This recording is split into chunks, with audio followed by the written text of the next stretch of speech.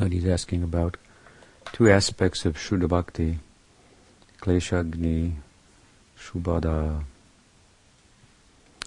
how Bhakti in the stage of sadhana up to Asakti, which is the last stage of sadhana Bhakti, wherein one's attachment for the object of love or particular form of the Godhead that one has been engaged in the service of becomes prominent. In this stage of bhakti, which is followed by bhava bhakti and then prema bhakti, in this early stage, sadhana bhakti, there are two qualities of Shuddha Bhakti that manifest at that time. Altogether, Sri Rupa Goswami mentions 6 qualities of Shuddha Bhakti, and this is the path of Shuddha, pure devotion. He, of course, defined that Anya Vilashita Sunyam Gyan Karmari Anabritam Anukulena Krishnanu Shilanam Bhakti Rutam. It's a very important statement of his in the first chapter of his book, Bhakti Rasamrita Sindhu, from which the whole book expands. And so, having anyway defined Shuddha Bhakti and telling us from the onset that, implying that there may be other kinds, manifestations of bhakti that differ from what is the subject of his book, he goes on to list and then elaborate upon 6 different qualities of Shuddha Bhakti, pure bhakti.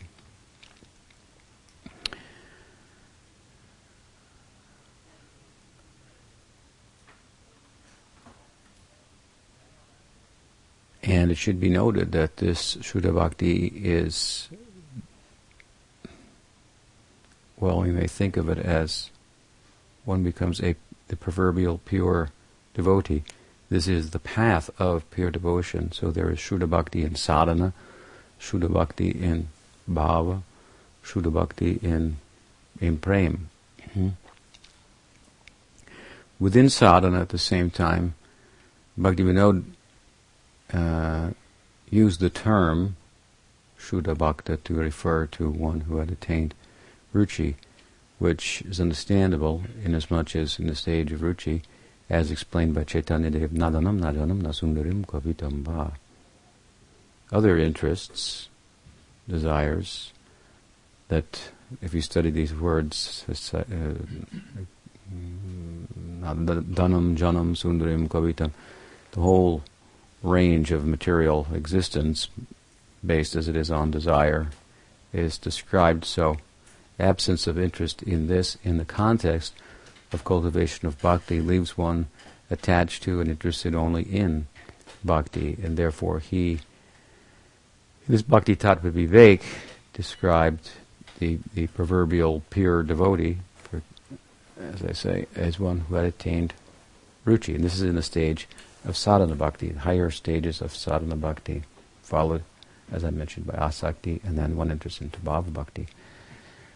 So, at any rate, within Shuddha Bhakti, there are 2 qualities of Shuddha Bhakti that are said to manifest in sadhana bhakti, 2 that are said to manifest by Rupa Goswami, and he has said, in bhava bhakti, and 2 in prema bhakti. And of course, the 2 that manifest in sadhana bhakti, they are also manifest in bhava bhakti, and the 4 that are manifest then in bhava bhakti are manifest in prema bhakti. Or the results of them are attained and so forth. So, Nitai Sundar has asked about the 2 qualities that manifest in sadhana bhakti. Klesagni, which means removal of misery, suffering, and Subhada, means auspiciousness. Rupa Goswami has referred then to the Padma Purana and the description of karma, which really constitutes our material bondage. It is the action that of planting seeds, so to say, that the fruits of which we have to reap, which may condition us to continue to make similar choices that we've made in the past, and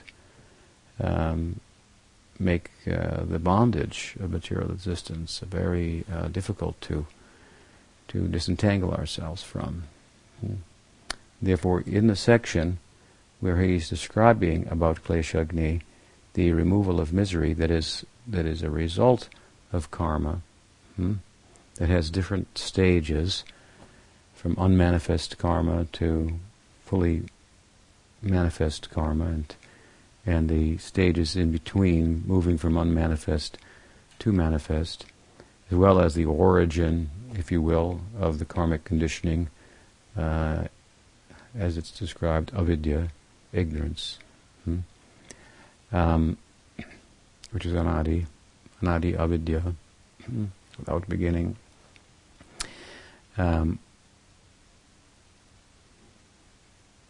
He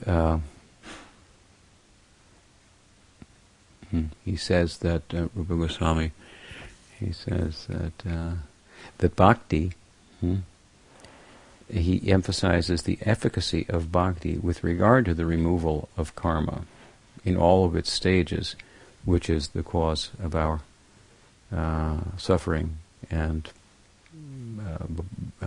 which constitutes a kind of bewilderment.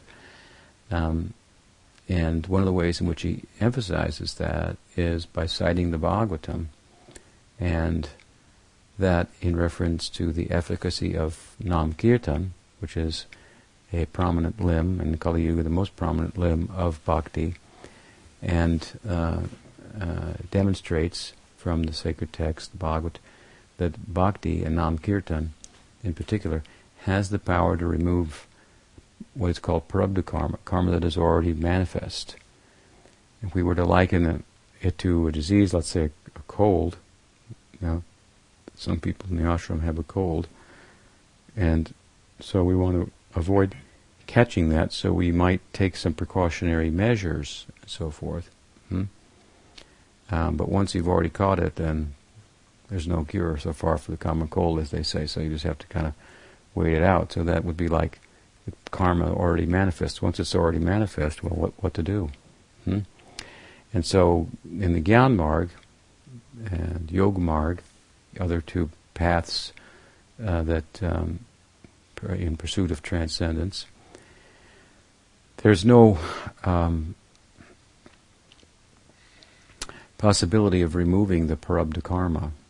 It's already manifest. But these verses from Bhagavatam he cites, from third canto, speak of bhakti and Nam Kirtan in strong terms, by way of saying that they have the capacity to free one from prarabdha karma, and they do so with such efficacy that it is immediate. Sadyopi sadya savanaya kalpate. And of course, this is a hard one to swallow. It immediately removes the prarabdha karma, the manifest karma. The manifest karma includes many things, like who your father and mother are. But how do you remove that? In this life and so forth. And so we have to look a little, and the statements from the commentators, Sri Jiva Goswami, Vishwanath Chakravarti Thakur,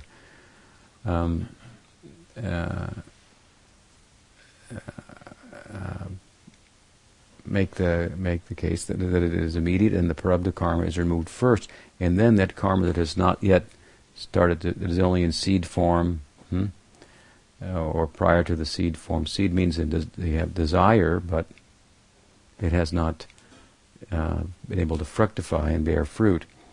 And previous to the bij, the seed, kuta means like the tendency is there, but the desire hasn't manifest yet. We have a karmic samskara tendency, but it hasn't. Just like you,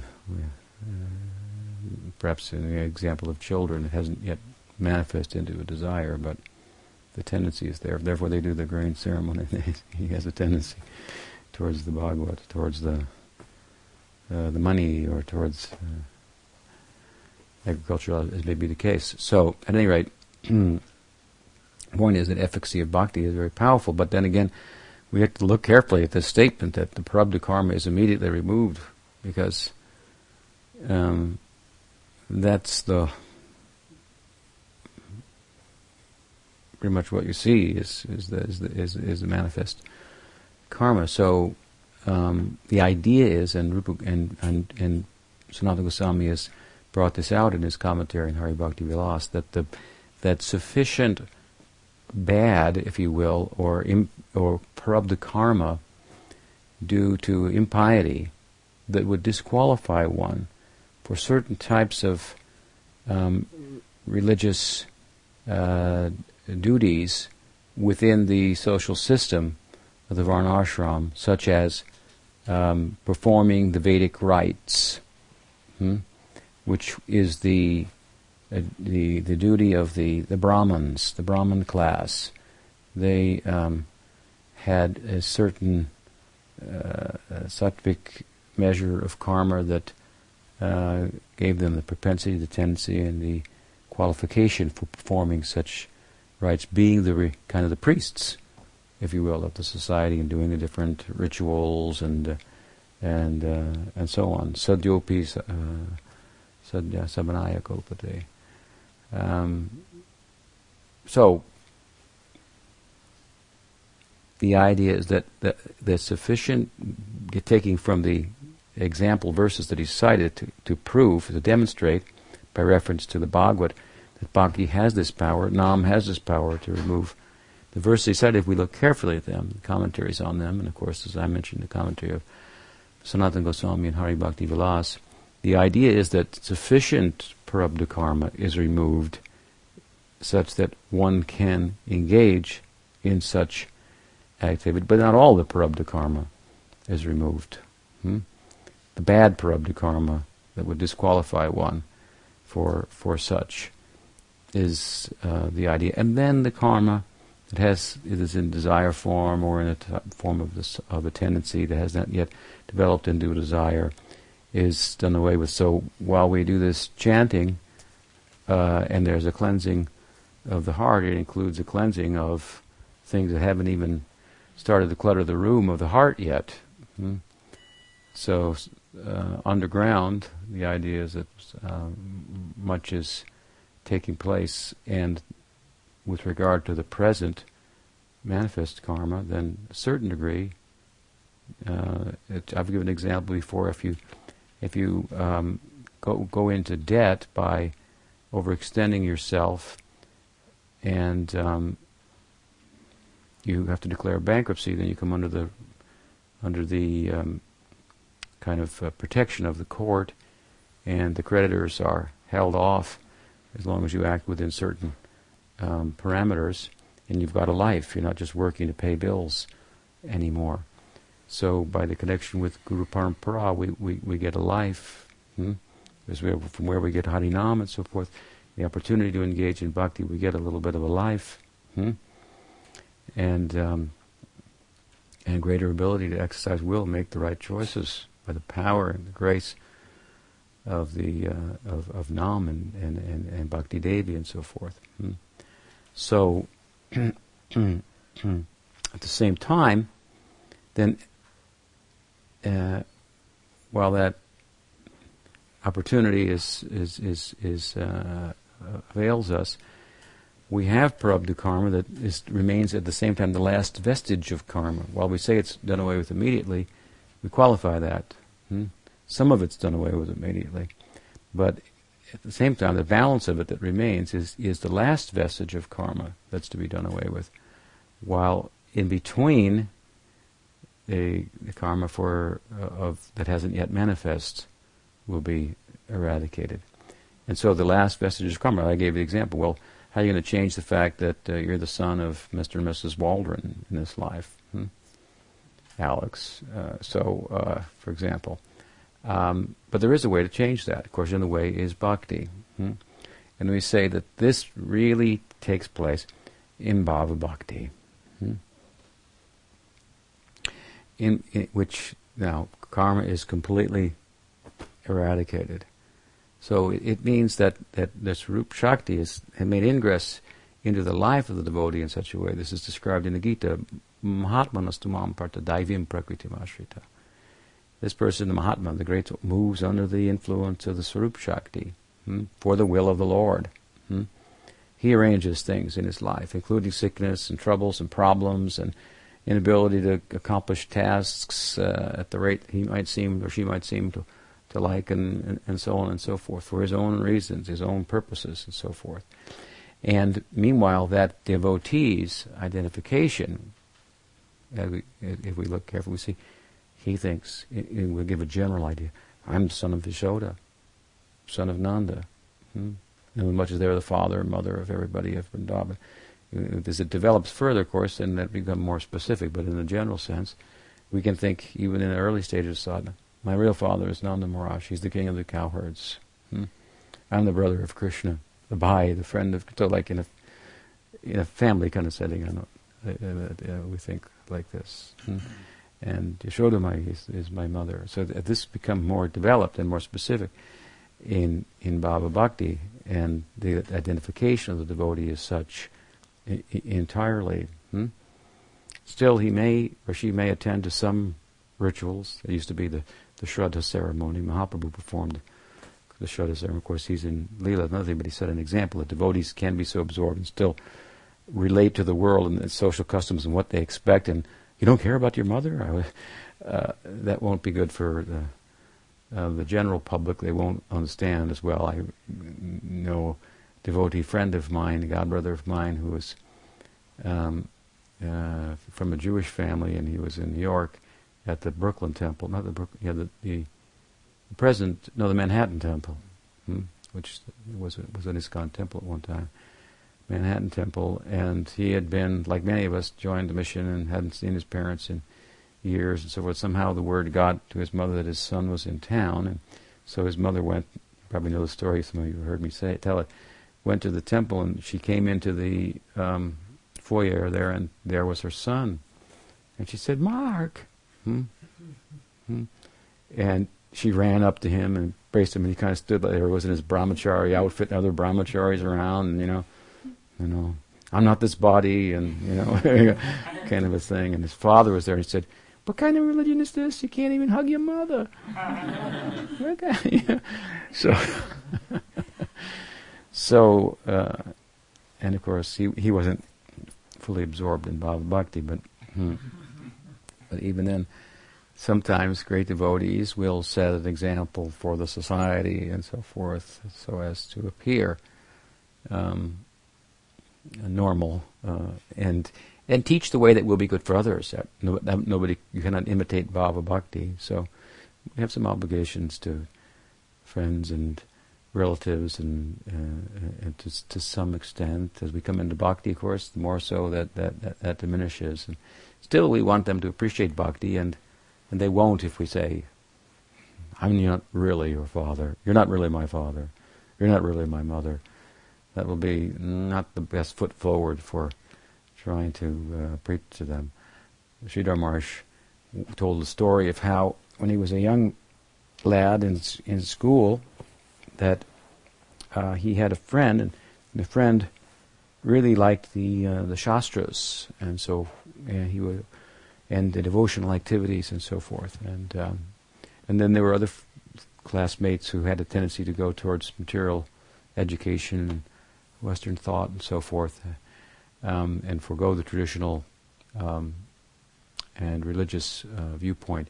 So he, being religious in his own temperament, he developed a friendship with that fellow, and one day that fellow companion referred to his father as that gentleman.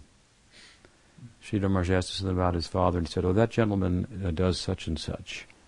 And he said, how can you refer to your father as that gentleman? He's your father.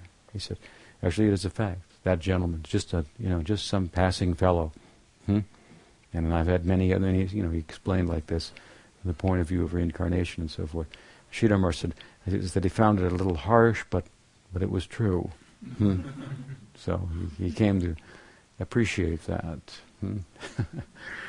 So, at any rate, such is the power of bhakti, such is the efficacy of Nam, that in this very life, one's prarabdha can be completely eradicated. Can be a person in this world, but not of it at all. Vaishnavera kriyamuna videna bujai. So, a Vaishnava is difficult to understand. He may act, or she may act, in many respects like an ordinary person, interacting with things and others, and so, but the motivation behind that is very different. And as I said the other night, might be very shocking if we were to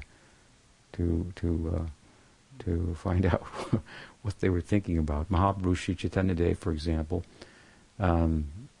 was. Did I give this example? He was found in the Rath Yatra to be singing a secular love song. Imagine if you went to the ISKCON has a big Rath Yatras every year. Prabhupada was very fond of that. Actually, one day Prabhupada called me in Mayapur to his room, and he said, when I was a boy, then I was very much attached to a Rath Yatra, and I used to dream about getting a ticket to go from Calcutta to Puri to attend the Rath Yatra. And so my father bought me a Rath cart, a toy one. And then I would perform Rath Yatra, invite the neighbors and so forth. And then he said, and they thought it was just play, but it was real, he said. And so for my childhood, I've been doing this in a small way, and now I'm doing it in a big way all over the world. And he just dismissed me. It was fine for me. So, so anyway, imagine these Rath Yatras. If you went to the Rath Yatra, and there you were in the kirtan and so forth, and you started singing, one of the latest popular songs of, some popular person who depends what you're like. And people would think, what are you doing, Maharaj? You're supposed to be chanting Hare Krishna, Hare Bol. But this is what Mahaprabhu did. I mean, he was singing a secular love song, and who could understand? But Rupa Goswami could understand that. And he wrote his own verse, Sanskrit verse, describing what Chaitanya Mahaprabhu's feeling and thinking was about. How he could listen to the radio to an ordinary song and sing along and be thinking in a very different way.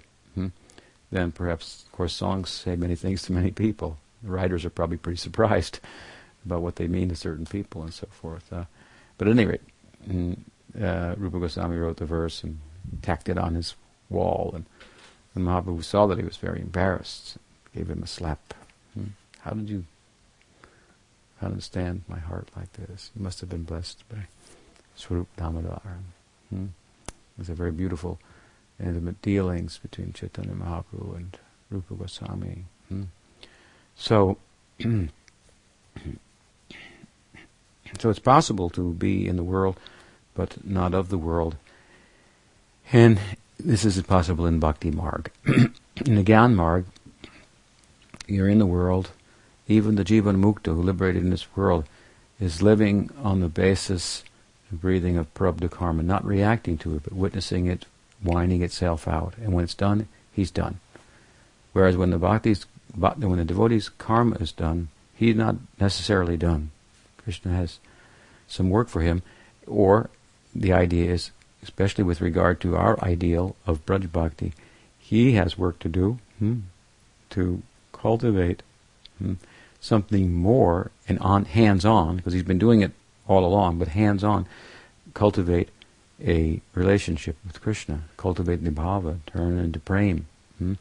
He's been doing it all along, but previously in the stages of sadhana, the emphasis has been a little more on removing the negative influence, developing shraddha and its corresponding sharanagati, which I liken to the stage on which the drama of bhakti and Krishna Lila will be performed in due course. So in sadhana bhakti, as I've often said, there's an emphasis on surrender, and bhava bhakti is an emphasis on longing. And it's a kind of a sadhana, and it's a kind of a perfection. Bhava bhakti is in between the perfection of prema and the practice of sadhana. There are elements of both. Shuddha sattva visheshatma prema suryamsu samyabhak. It's a ray of the sun of prema, and there's a cultivation of that to turn it into the sun, so to speak. So, when we speak of Klesagni, or the removal of suffering, it means the removal of the source of suffering, karma. And then there are, there are, what are those 4 or 5 things? Four asmita. The five kinds of ignorance. 5 kinds of ignorance. And yeah. Then Krishnadas Kaviraj,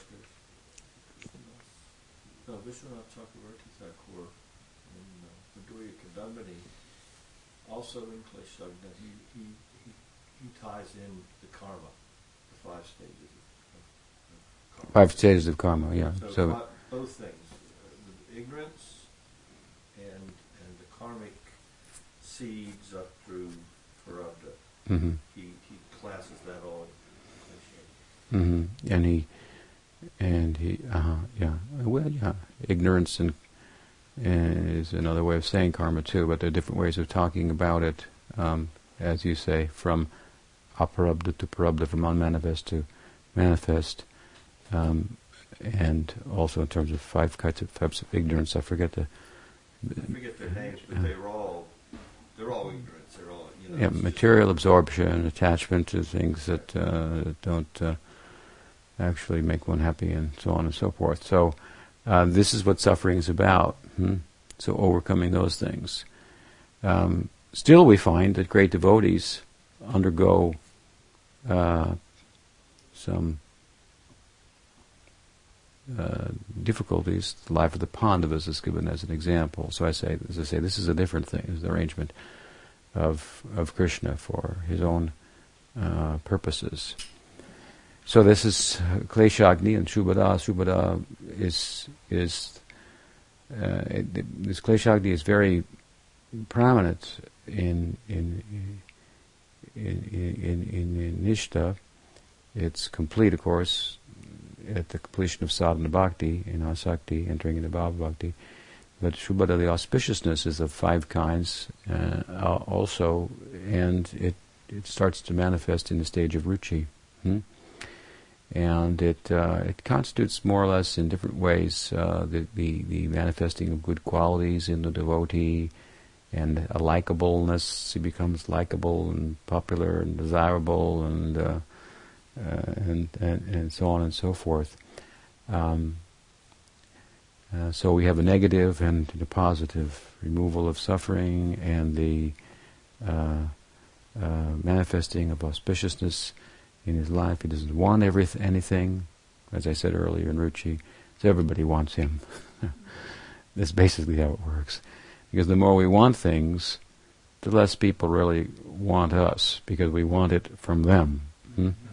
We see them as instruments by which we may attain them. As much as we're wanting, as much as we're using things and other people for our purposes, rather than letting them be themselves, so to speak, or seeing them for what they are, independent of the view of seeing them for my purposes. Like I said, the tiger likes a beautiful young girl. He loves her. He would love to eat her. A young boy loves a young girl. He's not that bad about it, but he has his own purposes too. And the sage loves a young girl too. But that kind of love will free her from all desires as well. So, to become likable is interesting. You have to give up what appears to be liking others, because renunciation appears to be not liking people, but it's actually the first stage towards really caring about them. You have to step back from the exploitation that you're involved in, see it for what it is, and cease from such, to actually begin to interact with people on a different basis. Seeing them as, for example, parts and parcels of Krishna, and things and so forth of the world for his to be used in his service, and so on and so forth. So these are a few words about Klesagni and Subhada. Yes. I had a question. It seems like in eradicating productive karma and stuff like this, it seems to happen more so on a subtle level than on the material level. Like removing people's fears, or being abandoned or abused, rather than getting rid of disabilities and stuff like that. Is there some reason for this? Well, I think when you speak of physical things like disabilities, you mentioned you're kind of referring to really hardcore prarabdha karma. It's like really fully manifest and so forth. So that would be like the last vestiges of karma to be changed, but they may also remain in place, apparently, in form, but they have no effect on one's bhakti. But I think the point is that the more full-blown the karma, so to speak, the more it will be the last vestiges to be removed. So I've given an example of parents. The same thing holds true for what you're talking about. We find great devotees don't all of a sudden usually enter Bhava Bhakti, and then there's this dip them in the lake and they come out angelic or something like that. Even we were told by Rupa Goswami, and I mentioned this the other day, that great devotees may have defects. So this is for people who think, well, I thought he was a devotee, he was pure. Why has he got a limp? Why did, when he attained Bhava Bhakti, didn't the limp go away? Of course, what's happening is he's attaining a siddhadeha internally within. He's living in that. And his sadhaka deha, while it may continue to have certain characteristics and so forth, it's infused at the same time with the Swarup Shakti, and those defects, so they're not getting in the way of his development of a siddhadeha and participation in lila seva, invisibly, if you will, for the most part, to others. You had a question? Yeah, a point came up the other night, I think in Drishta's class, about unsteady devotees, the need to associate with steady devotees, and the benefit of that. And in Srila Prabhupada's case, his history, he, in the last years of his life, characterized that he was mostly younger, his disciples were a lot younger than he was, and he was, we don't see a lot of ongoing intimate association with godbrothers or senior devotees or things like that. And then his disciples, because Prabhupada left so early, arguably there were some issues with not having, being dependent on that high-level devotee association and not having it there, and problems coming from that. Can from that history, would it be correct to deduce that when a devotee is on a higher level, steady and above, they don't need as much association with other higher devotees? And then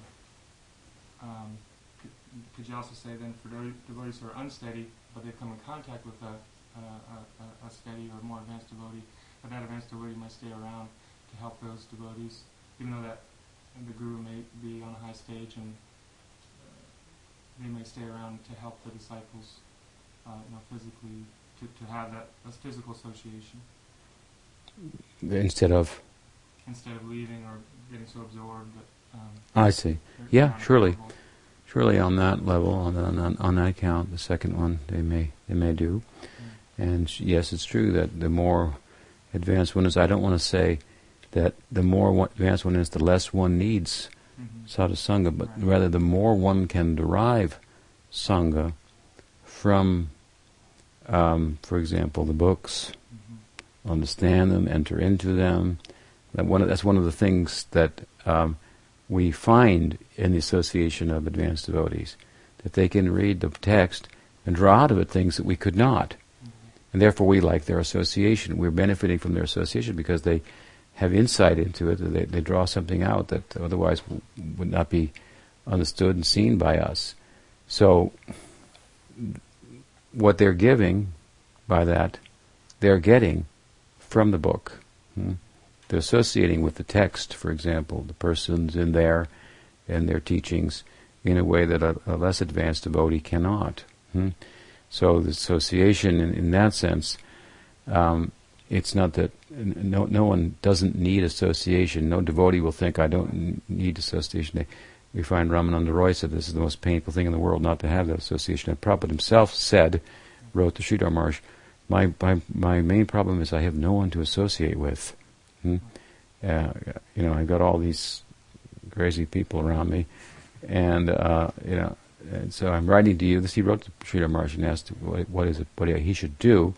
In the early time of his mission, he said he had had a heart attack, and so he was faced with the choice: should I go back to India, as I may pass away at any time, to Vrindavan, or should I stay here and preach? I feel this great deficiency, he wrote, that I have no one to consult with. And so he wrote, and of course he got the reply back, stay there and preach. That's my advice. And he did that, and he remained with us quite a few more years after that. So he at times expressed that, and he was very clear that he wanted to involve his godbrothers in what he saw as the extension of Bhaktisiddhanta's mission, its success in the West and so forth. And unfortunately, in many instances, that request was not understood and did not meet with favorable response and so forth. So he became a little bit disgruntled and discouraged by the response of many of his godbrothers, and he didn't really have much of an alternative. But it was clear, if you study carefully, that it was desirable. You take the example of Sridhar Maharaj too. It's very clear, it's indisputable, really, that Prabhupada wanted his devotees to have the advantage of Sridhar Maharaj's association. He said, well, there are letters where Prabhupada said, he shouldn't associate with his godbrothers, and he even criticized Sridhar Maharaj in one letter while praising him in others and so forth. But if you look at the history, there are reasons why Prabhupada said he wanted them to get Sridhar Maharaj's association, but it sometimes expressed that there were extenuating circumstances that might not make it possible or favorable. And those circumstances were basically, other people may come around too who had expressed some envy of Prabhupada and so on. So, and he himself went to Sridhar Maharaj's Math a couple of times. If you study the conversations there, you see in one place Prabhupada's asking him some question about Shastra, Sridhar Maharaj giving an answer. He goes, I didn't think of it like that, more or less. And they were, of course, both great Mahabhagavatas, but the point, anyway, is that Prabhupada clearly, and any advanced Vaishnava would clearly like to have that association, but in his case, he found himself in a situation in preaching in the Western world. There are no Vaishnavas here, and he couldn't get any to come over, so he didn't have it. It's not that his disciples in his absence should think, well, Prabhupada didn't seek any association with anybody, just Bhaktisiddhanta, and just between Prabhupada and Bhaktisiddhanta. And he didn't want that. He wanted them to participate in the mission. If they had, they would have been many gurus in ISKCON of Prabhupada's godbrothers and so forth. It's clear from his letters. So there were extenuating circumstances, and we have to look beyond those because we aren't in the same circumstances. And those are conditional. So yeah, but otherwise, yeah, with advanced devotees, they're able to draw down more and be good association, and so they may tend to venture out and share that association with others, which often will find them in situations where they don't have association of advanced devotees. But to emphasize the point further, their advancement is such that they can draw from less advanced devotees good association and lessons and so forth. They're learning from their own students and even the common people and so forth. It's a stage where the whole world turns into a favorable instruction. Everything is pointing me in the direction of my prospect and so forth. It's just like absorption in anything material. If you're absorbed in sex, then you think, if you're a guy, you think every woman is nice to you, wants to have sex with you. You know, they think, I guess she must be after me. You know, so they, you know, and everything they see in light of that, there's a sex joke that comes out, you know, from everything that. So that kind of idea. So in bhakti, advanced devotees, the whole world is like we have the example of the Avadut in the Bhagavatam. What did he have? 24 gurus or something like that. And, you know, he learned from the grasshopper and the bird, and by studying them, he got some instruction, some siksha. So, what else? Kind of wondering, since Chaitanya Mahaprabhu is Radha and Krishna, well, when he's a child, it's Nimai, he only seems to act like Krishna. I haven't heard of him acting like Radha as a child at all. Is there any... Yeah, well, no, there's not. But we have to see the entirety of Chaitanya Mahaprabhu's Leela. There's only a certain point in his Leela, in his youth, where he starts to even act like a devotee.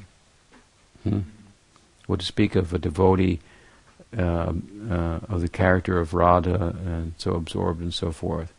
So in the context of Leela, there's a point where he's just a pundit. Everybody in Navadvip loves him. Only the Vaishnavas are upset with him because he's not doing kirtan and so forth. And then, of course, he does, and then gradually we find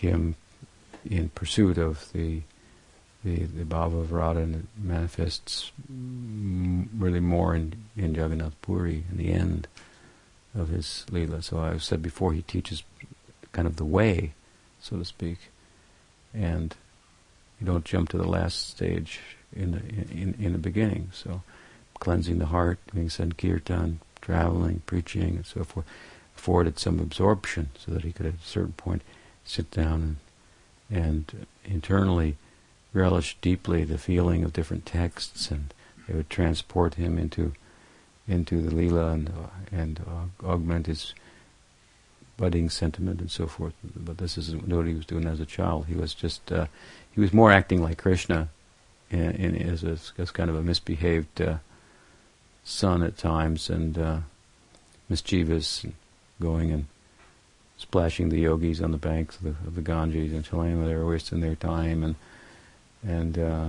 so on and so forth.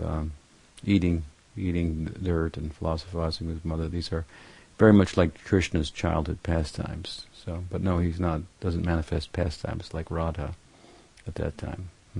Once he becomes overtly a Vaishnav, that begins the culture of that bhava. So, yes.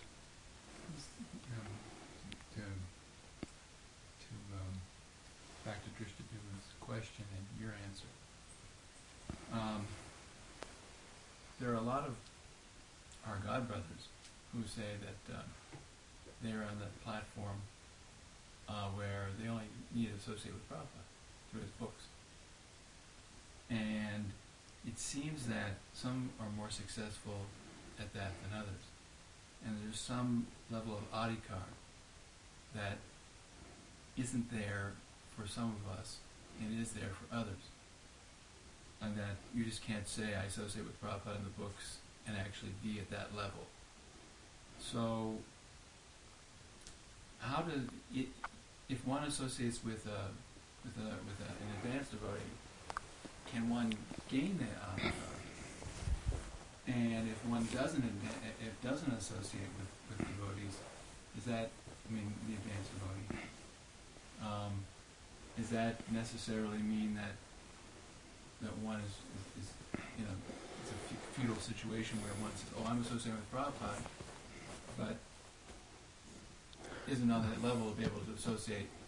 Well, first of all, I would say that that someone says that I only need to associate with Prabhupada, I don't need to associate with anybody else. You pose the question that there may be some people who are qualified like that, and then some people say that, but they're actually not qualified. So just to deal with that first, I would say that anyone says I only need to associate with Prabhupada, you can tell that they don't know what they're talking about. I mean, that they're misunderstanding. Because that would somebody who can draw much from Prabhupada's teaching and so forth, and let's say feel his presence constantly in their life and so forth, wouldn't say I don't need association with anybody else. I mean, we want to. We're entering into a whole world of such people. Sridhar Maharaj described it as there's the land of gurus and so forth. So this exclusivity. You want ananya bhakti, exclusive bhakti, but the real result of exclusive bhakti, of just complete dedication to the guru, is to come into a plurality of advanced association and find that desirable, and you develop because what you get from your guru, let's say Prabhupada in this instance and so forth, you want that, and wherever else it's available, you won't say it's available over there, but I only want it over here. You get it where it's available, and it's Krishna. Krishna's the guru in that sense, the Adi Guru, and he's manifesting through the devotee and so forth. So it's ludicrous, because if the same thing is coming through another devotee, then why you would not be interested? Not interested because you're not really getting what you think you are. So really, if you really are, so to speak, able to draw down more from Prabhupada, you become susceptible to and open to associating with other advanced devotees. And if you look at Prabhupada's mission, also I think that at the time of his departure, his disciples were in that space. In other words, Prabhupada left the world, and they thought there were some persons who had succeeded him, and they were ready to serve them and get their association, and there wasn't this big issue like, I'm only going to serve Prabhupada. I don't care how advanced Swami so-and-so is. That's like this relation, horizontal, and I'm vertical. I'm going with Prabhupada, and I'm not going that way, and so forth. They didn't see it like that. But then the spiritual leadership proved itself to be less than fully capable of representing the parampara, and so there was a reaction to that. And the reaction to that goes in the direction of, I'm only going to serve Prabhupada. It has a good intention to it, I think, but if looking carefully at it, it's misinformed. One time, Bhakti Gaurava Narasingha Maharaj, my godbrother, he was in. I was in San Francisco in a rented house. I left ISKCON, and he came to the Bay Area. So he came to see me, and his name was Jagadguru Maharaj at the time. Some of you may know him. And so he was asking me, well, what's this with the connection with Sridhar Maharaj and so forth? Because he was not interested in ISKCON at the time and the leadership there, and that had proven to be a fiasco. And so,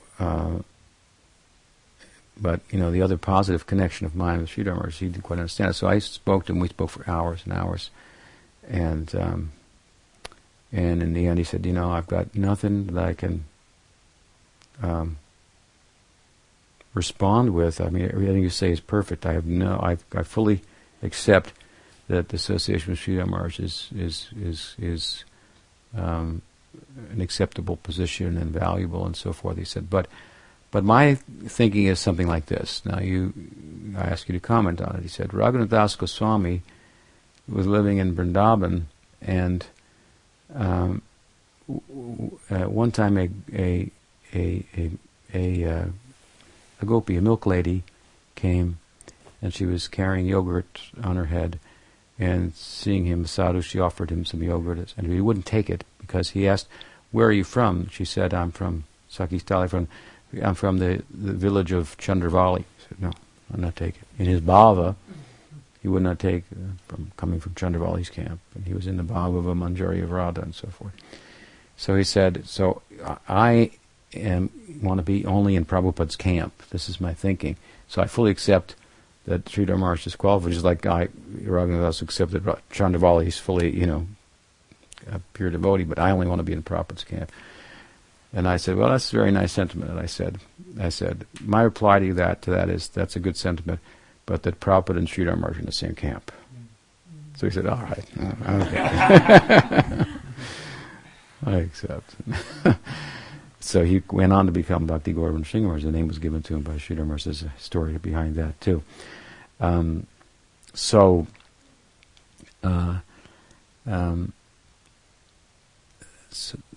then your other part of your question, it seems to be that if you do associate with other advanced devotees, in the absence, let's say, of Prabhupada, in a situation like some of our godbrothers and godsisters and so forth, who are his disciples, who are more advanced, who can help us be in touch with the spiritual current that our Gurudev so much brought into our lives, will we attain a stage where we can, you're kind of looking at it like associate with Prabhupada? I think that the general answer to that is yes, but I also think that the idea of what it means to associate with Prabhupada becomes broader. Becomes broader with that current, with the divinity that he represents, and so forth. And then, and that's in a general sense, then in a more specific sense also, yes, obviously, it becomes possible for you to reach a point of understanding him, Prabhupada, your Guru, in terms of his own relationship with Krishna. And so that's like, he looks a little differently there.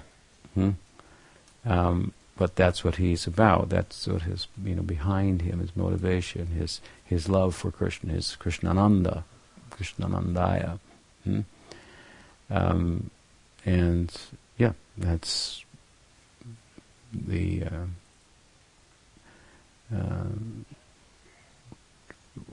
and then one sees oneself in relation to him in that role and cultivates that and so forth and associates. So in that sense, yes, that should be the result. So, and we should, we need all the help we can get. So, but then what happens wonderfully, of course, in the context of sadhu sangha, we start to find that those sadhus are pretty nice too. I think this sadhu will help me to attain, a deeper connection with Prabhupada, with my guru, and that's true. But we find that we develop a relationship with that sadhu also, and that's very wonderful. And so that kind of like explodes the whole idea, in a sense, from the kind of the misconceptions that tend to surround what I would call a good sentiment, a desirable sentiment, and gives a little more, puts a little more understanding and tattva in the picture and so forth. Does that help? Yeah. But basically, yes is the answer. That part. All right, we'll stop there. Shri Gaurada Madhav Ki Jai.